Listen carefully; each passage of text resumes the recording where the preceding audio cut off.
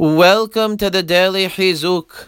It says in Megillat Esther, many Goyim converted at that time, and it was primarily because they saw the clear hand of Hashem involved in saving his people.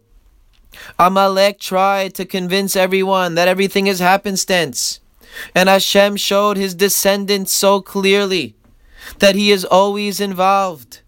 The very same gallows that Haman built to hang Mordechai on, he himself was hanged upon.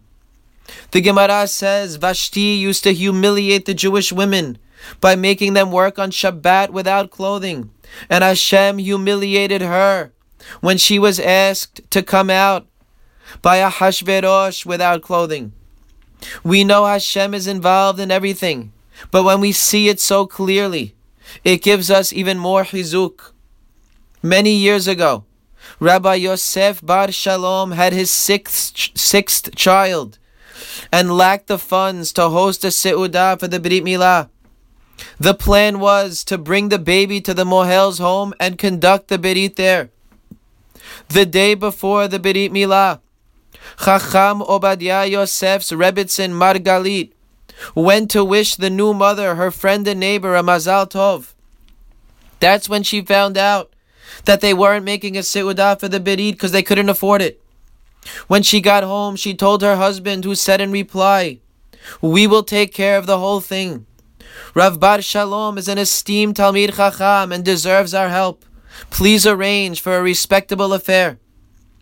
Delighted to help her dear friend, the Rebbitzin hurried back to share the news, and Mrs. Bar Shalom was overcome with gratitude. Chacham Ovadia also told his Rebbitzin to go to the grocery store to get them some refreshments for the reading of the Zohar that night, a Sephardic custom, the night before the Brit Milah. When the Rebbitzin told the owner of the local market for whom she was buying the food, he apologized, saying he couldn't sell her the food. He explained, the Bar Shaloms already owed over 3,000 lirot. He said, if you have money to pay for them, first apply it to their debt before making new purchases. The Rebbitzin went home and told her husband what happened. He told the Rebbitzin to please go ask the grocer to come back to talk to him when he was free. The grocer immediately came when he heard that the Gadol wanted to speak to him. Chacham Ovadia Yosef asked him if the Bar Shaloms amassed their large bill by purchasing luxuries or just the basic provisions. He said the basics. Chacham Ovadia then said that Rav Bar Shalom is a great Talmid Chacham who dwells in the tent of Torah night and day. They live with the utmost simplicity and are truly poverty-stricken. I would like to make a deal with you. If you forego this debt for the sake of this Torah scholar's learning, the Holy Torah will safeguard you, and Hashem will grant you a son who will illuminate the world with his Torah. Although it was an enormous debt, and the grocer really did need the money, with that offer, he happily agreed. Not only did he forgive the debt, he also donated the refreshments for the Zohar that night.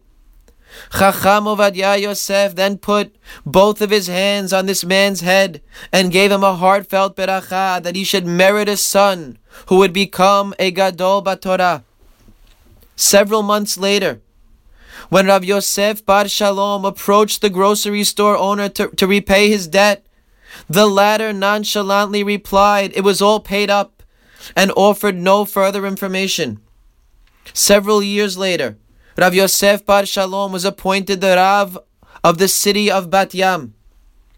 47 years after the above episode, Mrs. Bar Shalom had a glimpse of that grocer in a dream and panicked, recalling the huge debt that they accumulated during a difficult time in their lives, which to her knowledge had never been paid.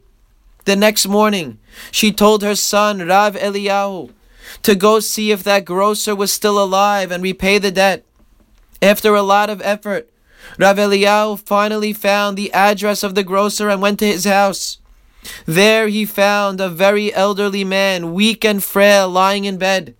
Beside him sat a younger man who Rabbi Eliyahu immediately recognized as a former member of his community in Ramat Shlomo, a Talmid Chacham who was presently regarded as a Gadol BaTorah. He soon discovered that this Gadol was the son of the grocer. He asked the grocer how he merited such a child.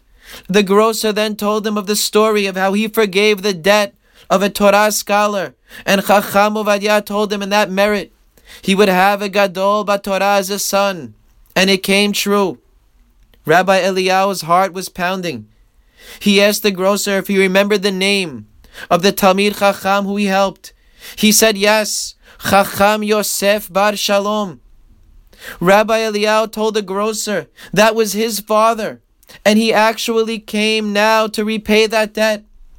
The grocer wouldn't even take one agura, pointing to his son, saying the debt has been paid in full many times over. Rabbi Eliyahu then thought to himself about the wondrous hashgacha of Hashem. Several years before this, he was appointed to be a rabbi in Ramat Shlomo, and one of his responsibilities was to oversee the distribution of tzedakah funds that went to Lomdei Torah. He noticed one particular avrech who displayed unrivaled diligence and love of Torah and was obviously destined for greatness. He made sure to give him extra money that would enable him to learn without distraction or worry. Not only did Hashem bless that grocer with a child who became a Gadol BaTorah, the son of the man whose debt he had forgiven was the one who enabled that child to learn with joy and serenity. The ways of Hashem are amazing, and when we see them with our own eyes, it gives us so much chizuk. Have a great day.